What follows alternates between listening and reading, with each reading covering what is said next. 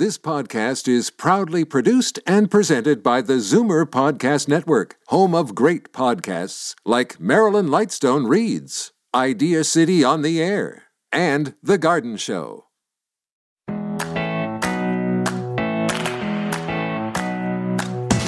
Good morning and welcome to episode number 49 of Go-To Grandma. I'm your host, the Go-To Grandma, Kathy Buckworth. You might know that on this show, we talk about all things that today's grandparents need and want to know about how to have a happy and healthy life for themselves and with their kids and grandkids. We are all about increasing your knowledge through fun and facts, and today is no exception. If you can come away from listening to our show with even one fact and even one thing that you found fun or funny, my work here is done. First up on the show, we're going to go back to nature. I hadn't heard the term nature sommelier until I discovered Jacob Rodenberg's new book, The Book of Nature Connection, 70 Sensory Activities for All Ages. I love having my grandkids outside for walks and forest explorations, as do their parents. But as they are getting older, besides getting them some fresh air and letting them see the world around us, it's a terrific opportunity for learning as well. The book is full of fun facts and a multitude of activities for every one of your senses. Come on, don't you want to run a mystery smell sideshow? After a long walk with the grandkids, I'm often reaching for a snack, and so are they. It's so tempting to give them a cookie or something easy, but that's not always especially healthy. It's okay once in a while, but do you know what you're grabbing for and what the differences are between the snacks on the market for kids? Friend of the show, Rose Reisman, is back with us with her popular choose it or lose it comparisons when it comes to kids' snacks. One of the longest walks you'll take with your kids or grandkids is that one when they walk out the front door, ready to take on a post-secondary adventure. Are your grandkids heading to the U.S. to continue their studies? There are extra considerations, including financial ones, that you'll want to know about and share with their parents. Our Take 5 with RV series delves into that today. Maybe you're making dandelion tea today to get ready in the mood. Whatever it is, sit back and get ready for a great half hour with this episode of Go-To Grandma. I'm Kathy Buckworth, and I'm talking with Jacob Rodenberg next. Jacob Rodenberg is an award-winning educator with a master's in education who has taught in the field of outdoor education for more than 30 years. He is currently the executive director of Camp Kawartha, a summer camp, outdoor, and environmental education center. He teaches several courses at Trent University in environmental education. Jacob has published many articles on children, nature, and the environment. Recently, Jacob co-authored an award-winning book called The Big Book of Nature Activities with naturalist Drew Monkman, and has just released a new book called The Book of Nature Connection. Good morning, Jacob. Thanks so much for joining the show today. My pleasure. Nice to be here. So I really enjoyed your book. I have two grandsons who are 2.5 and 1 year old. And right now I'm sort of just taking them out on little foresty hikes. They're not really learning so much from me. With this book, though, you have so many great activities that I can take them through for all 5 senses. So I read with interest in your introduction that in North America, the average child spends close to 7 hours and 50 minutes in front of their devices per day. So this book is very important right now. Why is connecting to nature so important in today's world, Jacob? Well, if you think about it, with kids hunched behind computer screens, what are they not doing? They're not playing outside. And there's been a huge rise in mental illness in children. It's becoming almost an epidemic. 1 in 5 kids are suffering from some form of either loneliness or depression or anxiety. And it turns out that simply being in nature, even for a brief amount of time, boosts our serotonin level. That's the feel-good hormone. So when kids are outside playing in nature, they feel more positive, more energized. And in fact, when they come back, they're happier, they cooperate more, they're more focused. So why not? And the average child, too, spends about 20 minutes a day of active outdoor play compared to, 25, 30 years ago when they would have spent a couple of hours in outdoor play.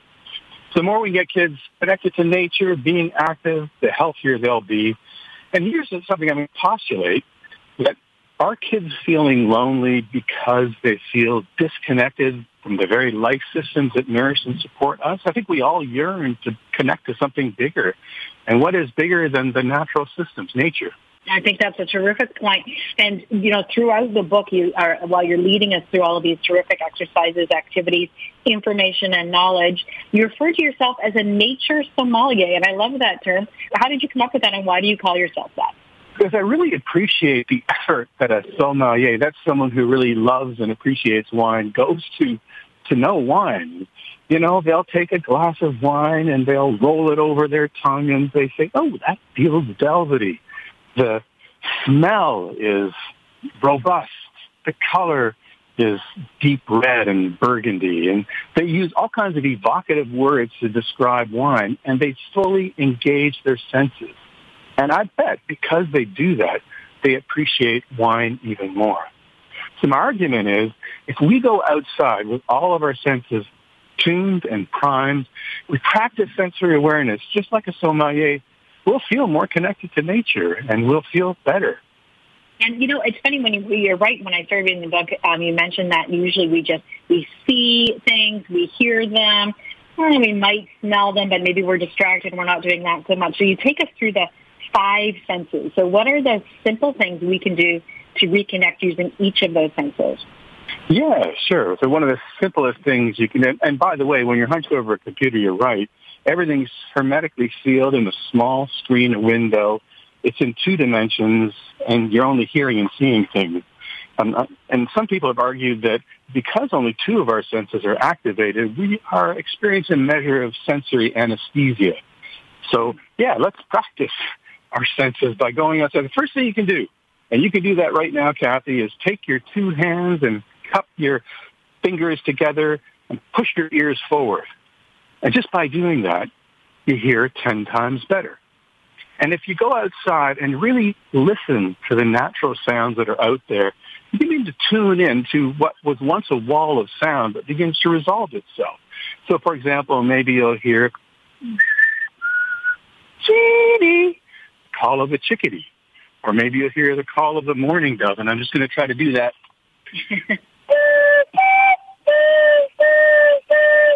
There's nothing to do. So you learn after a while a few mnemonics or memory devices to help you remember the sound. And by tuning into those different bird songs and learning about birds, and you begin to realize the forest is full of characters, and you are never alone when you go for a walk. So first thing, put your ears on and listen. You can become a satiricist. That's someone who gets really a great word to have at a cocktail party. A satiricist is someone who can tell you sort of what tree it is by the sound the wind makes as it sweeps through the branches. So white pine sounds differently from a poplar, which sounds differently from a trembling aspen. And maybe you can practice being a satiricist with your grandchildren. But also going out and taking with you some of my seasonal color wheels. And there, the human eye can distinguish over 1 million different shades of color. And in the springtime and late summer, there's so many shades of green. And so you take your color wheel out and you try to match the colors on the color wheel. So that's something you can do to increase. It's not just a smear of green, but that, again, begins to resolve itself into cedars and pines and, plants like ferns and mosses. They all have a different shade. So now we can also obviously go through the different smells, and you have activities like the smell sideshow that you talk about. Taste, you actually include some things how we can, make a few simple recipes and simple things that we can taste in the woods as well. Yeah, sure. Then the forest is full of wonder. We want to be careful with that, and we only ever want to do it when we're totally sure it's safe. Like you can make some lovely white pine tea or cedar tea, and always when you're eating from the wild, you just do a little bit at first. But for smell, you take a sponge and you wet your grandchild's upper lip. And by moistening the upper lip, you actually can enhance your sense of smell, so you smell better. And then go through the forest and harvest little bits, maybe a little moss, a little earth, a little cedar, put it into a cup with a swivel stick, and you created a beautiful smell cocktail. You'd be impressed at all the different smells that are out there in nature. Even a little rub and sniff, so gently rubbing bark and sniffing, or rubbing pine needles and sniffing, or hemlock or pine. It's just the forest is replete with beautiful smells. Smell is one of our most evocative senses. It's directly connected to our memories. So if you smell, let's say, fresh baked bread, you can be transported back into your aunt's kitchen. So, yeah, use smell. Well, I would encourage everyone to sniff out a copy, isn't that good, of your book, which is called The Nature Connection. All of these, I've got so many pages earmarked for things to do with my grandkids. Your website is campclarissa.ca. Your social media handle is Jacob Rodenberg, and we can find you on Twitter, Instagram, and Facebook. And I'm going to end, Jacob, with something you wrote in your book, which I loved, which is, it is a wonderful law of physics that no two people can occupy the same space at the same time. You are the only one to be in this space at this time. Your view of the world is completely unique. Celebrate this beautiful perspective that you and only you are privileged to be part of. It was a privilege speaking with you, Jacob. Thank you so much for joining the show today. My great pleasure, Kathy. Thanks for inviting me. All the best. Thank you. Rose Reisman is an award-winning entrepreneur, caterer, author, and media personality, not to mention a mother of 4 and grandmother of 4. As a registered nutritional consultant and a personal specialist trainer armed with an MBA, Rose has taken her passion for healthy living and developed it into a multifaceted enterprise, making her one of Canada's leading authorities on the art of eating and living well. Good morning, Rose Reisman. Thanks for coming back on the show. Oh, always a pleasure, Kathy. How are you? I'm great. So I follow you, obviously, on Instagram, and I saw you talking about your Choose It or Lose It series, where you basically look at healthier alternatives. And Right. So it started me thinking about, okay, I've been out with the grandkids all afternoon. We're starving. I go to grab a snack. What should I be choosing, and maybe what should I not be choosing when I'm looking for something, quick to give them? Right. I mean, look, the easiest thing is always something, I call it ultra-processed. And, that Right. means anything like cookies, cakes, sweet yogurt, juices, veggie chips. Those things are the ones as I say, I don't like to use the word never have, but the ones to minimize. Because, you don't need, the color, the additives, the chemicals, and the lack of nutrients. So certain things I love is trail mix. So I might just take something like goldfish, right? The whole wheat goldfish are actually fine, not tons of fiber or protein, but to that I might add some dried fruit, some nuts if the kids don't have nut allergies. Make it a little fun. You could even throw in a small sprinkle of some mini chocolate chips in there because that always gets them going. So giving them something like an alternative like that is great. Putting it into little Ziploc recyclable baggies for them. The other thing is like good old fruit and cheese and cut it up, right? Because kids don't love whole fruit so much. So some sliced apples, you can just soak it in a little bit of lemon juice or salt and water before. Give them a cheese string with it. There you have a protein. You've got vegetable. You've got fiber. And the key is to keep your kids satisfied and to keep them full, not to have their blood sugar, spike up. Yeah, I think that's key. I also think what you're talking about in terms of having it prepared, because, we walk into the kitchen, here's a packaged granola bar or, a package. It's so easy, but if we have, as you've mentioned, little Ziploc bags full of trail mix or cut fruit, we're more likely to eat it as well, right? As adults, we're tempted to grab the unhealthy stuff as well.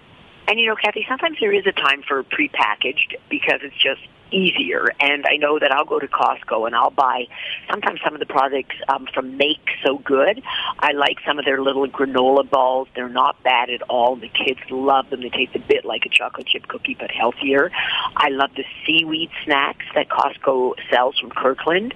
The kids seem to love those seaweed snacks. I'm always surprised. But isn't that true? Yeah, my 2-year-old grandson loves them. Loves the salty seaweed. And you think looking at them, they're black, they're a little, they're funny looking. Yeah. Wouldn't relate, but that's another great thing to have. They also have some fruit snacks, and not the ones where it's a roll-out, candy fruit. This is really dehydrated fruit, and you never worry about calories with kids. It's great calories. Usually they just add a little bit of maple syrup if they need any sweetener. So those things are good to have on hand. And then veggies, carrots, cucumber, celery cut up, and some hummus with it. Kids often like hummus as well. Mm-hmm. Oh, yes, definitely. My grandsons who are being raised vegan, these are all great options for them as well, too. Like the hummus they love, the seaweed, all of that. So it sounds like it might be tricky, a quick snack for a vegan grandchild. It's really not. Right, absolutely. And again, always have chopped fruit or berries. Kids love berries. I put some fruit just again into a small little baggie, and on the car rides, I'm taking all my daughter's 3 kids in the car with me. They each have their own little baggie of some berries, some strawberries, and if you're going to give them yogurt and with fruit, if you buy the products. I hate to mention names, but if you buy products with mostly sugar and very little protein, you're not doing anything for your kid. You're just giving them a sugar fix. Your best bet is to buy those small Greek yogurts, which have so much protein in it. And yeah, there's sugar because of the fruit, but you know what? Most kids don't like to have just plain yogurt, so I'll get some vanilla Greek yogurt for my grandkids or strawberry yogurt, and don't buy the ones with artificial sweeteners. It's better they have, a little bit of sugar with it. But if your child or grandchildren will eat plain Greek yogurt, then throw berries in it. Throw even, put a couple teaspoons of maple syrup in to sweeten it up. That is really a great snack for them without increasing the sugar amount. Yeah, that's a great idea. And actually, just as an aside, there are some great vegan yogurts out there as well. Yeah. So, again, a really good alternative. My grandsons will eat blocks of tofu by the handful, which I have to admit is not really appealing to me, but they love it. So you never know until you try either, right? And they eat it like how? Just plain like that? Yeah. Okay, that's unusual, Kathy. They might sprinkle some nutritional yeast on it, but generally they have it. I know. That's amazing. It's amazing, and it's easy. Like I said, I get all these ideas always from my daughter, who's vegan as well. This seems like an obvious question, but I'm going to ask it. Why are unhealthy snacks detrimental for kids, Rose? Look at the ingredient list, number one. So if we're talking about fruit, what's in fruit? One ingredient. When you look at any of these packages, look on the back. Usually the first or second ingredient is sugar, fructose, corn syrup. That's why. So they're getting sugar, second or third. They're getting most likely white flour, which gives them no fiber, no protein. They get color often in it. Now, sometimes like the veggie straws, they have all dehydrated vegetables, and there is no color added, so that's a good thing. But dehydrated vegetables, you're mixing it with cornstarch, potato starch, rice starch, so you're just getting a starchy vegetable. So, when you buy these packaged goods, read how many ingredients there are, then ask yourself, in sugar snap peas, a Harvest Snaps, they look like sugar snap peas if you've eaten them, but they're not. All they are is they take up a real bean, they take a green bean, they mash it up, and they mix it with rice flour, canola oil, and salt. So you're not really getting, you're getting some part of vegetable, which is good, but just read the ingredients, and that will tell you the whole picture, Kathy. Well, I love this, and we have to continue to pay attention to labels, and we also have to continue to pay attention to your YouTube channel, which is artoflivingwell.ca, as well as your website, livingwell.ca, and of course, along with nutritional advice and terrific recipes. You also provide us with now your new personal training tips, which I also love. Yeah, you've got it all going on. Got it all going on. And if people want, every day I give a tip on a food, just go to the Instagram at Rose Reisman, and every day you'll learn something new. I love it, and every day I do. Thank you so much for coming on the show, Rose. It's always a pleasure. Thank you. Bye-bye. Marlene Atzori has more than 30 years of experience as a cross-border expert, both personally and professionally. Since the inception of RBC USA over 18 years ago, she has led with advice, sharing the benefits of the unique cross-border banking, while serving as the voice to the consumer, families, snowbirds, expats, students, and individuals who travel, work, and live in the U.S. Good morning, Marlene. Thanks for being back on the show. So I don't have a student in my family headed to the U.S., but I know you have one, and you've also seen and helped quite a few out over the years. Is there a checklist you have, and can you recommend it? Thanks, Kathy. And yes, there is a checklist I use and recommend. And it focuses on 3 key areas of consideration. 1, before you go. 2, getting there. And 3, once you are in the U.S., to maintain compliant legal and tax status. And, of course, convenient banking. Before you go, there are key documents required. 1, student status. Upon enrollment, the school provides the students with an I-20 certificate with the subject of study and the duration of the course. It collects necessary financial support and identification documentation for admission. This includes proof of ability to pay for school fees and living expenses. It also registers the student with Civis, the U.S. government student tracking system. And the CIVIS number is also used for both eligibility requirements and visa applications. 2, getting there is just as important, as there are required U.S. border immigration paperwork. When crossing to the United States, students will need to show a few things at port of entry: their Canadian passport and/or nexus, the original I-20 certificate, proof of Canadian residency. Then, once approved and admitted, the student will receive an I-94 record, which is their record of legal status as a student in the United States and attached to their passport and nexus. Remember, when traveling between U.S. and Canada, students must take their I-20 and other visa documents with them for any crossings. Wow, this is a great checklist so far. What else should be considered before heading to the U.S. for school? Well, healthcare and finances are 2 other key considerations that immediately come to mind. It is important for Canadian students studying abroad to be sufficiently insured. Find out if their school requires or offers international student health insurance programs before they begin their academic year. Kathy, keep in mind, health coverage provided by the student's home province of residence will not be sufficient, and it will not pay for the cost of U.S. health care, which could require them to return back to Canada for non-emergency care. So it is vital to check with your student's school for health insurance requirements and coverage offered. As for finances, a U.S. bank account and credit card are also important. It's a good idea for students to open up a U.S. domiciled bank account. And while they may be opening this upon arrival in the U.S., I always recommend to open a U.S.-based account with RBC Bank, which will allow them the ease to pay their expenses, including rent, tuition, books, meals, transportation, and much more, and accessibility to cash at ATMs. Another plus is having the easy access for cross-border transfers. Our cross-border banking account bundle also includes a U.S.-based credit card, which is convenient for day-to-day, but they're often required to secure a cell phone plan, an apartment, a rent-a-car. I also recommend setting it up and using the credit card at least once or twice ahead of time to ensure the U.S. system recognizes the card and the card holder. Wow, these are great tips. Any final considerations for while the students are actually in the U.S.? Finally, but most importantly, every international student should consider consulting a cross-border tax advisor. As an international student, you may be required to file taxes even if there's no income generated while in the United States. For example, maybe a taxable scholarship or grant. The forms required are available through the IRS site. And typically the deadline for filing is the same as any U.S. tax return that's due April 15th. Compliance with the IRS is one of the conditions of the student visa. And if a student wants to get a job in the U.S. in future, the handling of U.S. taxes can affect future green card or any other visa entry applications. It's well worth working with an accountant or a tax filing service to help make filing U.S. taxes easy and worry-free. RBC Bank does offer partners to also help with cross-border tax and legal advice. Thank you so much for this very valuable Take 5 with RBC segment, Marlene. Truly appreciate it. And if our listeners want more information, they can go to rbcbank.com/students. Thanks again, Marlene. Thank you again, Kathy, for the opportunity.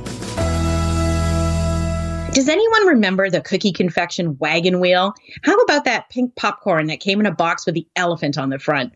How about when Rice Krispie squares were something you made on the stove, not took out of a box? Snack foods have changed a lot, but trying to keep our grandkids healthy hasn't. I think even Rose would say it's okay to indulge once in a while, but the key is knowing what we're putting in our bodies and in theirs. So keep checking those labels and balance the Dunkaroos with something that came directly out of the ground once in a while. Thanks to Jason for telling us what we can find out there in the woods, in the ground, for and from all of our senses. I can't wait to take his book along on my next grandkid hike. Next week is our 50th episode. I'm so excited. I'm gathering 50 reasons why being a grandparent is so, well, grand. If you have some thoughts you want to send in, do it now. There's still time for you and others to hear it on the show. I want the sappy and the silly, the good and the great. I'll start sharing them next week.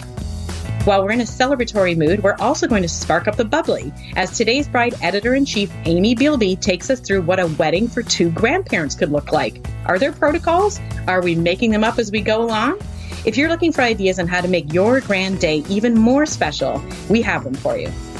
I'm a self-confessed book geek, and one of my favorite authors, the best-selling Jane Corey, is going to be joining me to tell me all about her latest book, We All Have Our Secrets. But more importantly, her column in the massive UK publication, My Weekly, Diary of a Modern Gram. And guess what? I'm going to be interviewed in an upcoming column of hers, too. I love this community. It spreads all the way to England, of course. Grandparents all over the world think about how to legacy plan for their grandchildren. Is an RESP contribution the best way to go, or should we be exploring other options such as a trust? Trust me, you're not going to want to miss this Take 5 with RBC discussion. Thanks for stopping in today. I hope we'll see you back next week. In the meantime, you can always find older episodes on the podcast. Just look for Go To Grandma where you find your favorite podcasts. I'm Kathy Buckworth, and you've been listening to Go To Grandma on Zoomer Radio. Enjoy your grand journey. Share your thoughts on this show with us. You can find Kathy on Twitter @Kathy Buckworth or email her, Kathy@KathyBuckworth.com. This podcast is proudly produced and presented by the Zoomer Podcast Network, home of great podcasts like Marilyn Lightstone Reads, Idea City on the Air, and The Garden Show.